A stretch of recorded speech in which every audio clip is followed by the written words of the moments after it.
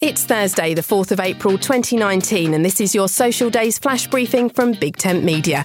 On the social calendar today, it's Vitamin C Day, it's Tell a Lie Day, World Rat Day, Kickball Day, Carrot Day, and Walk Around Things Day.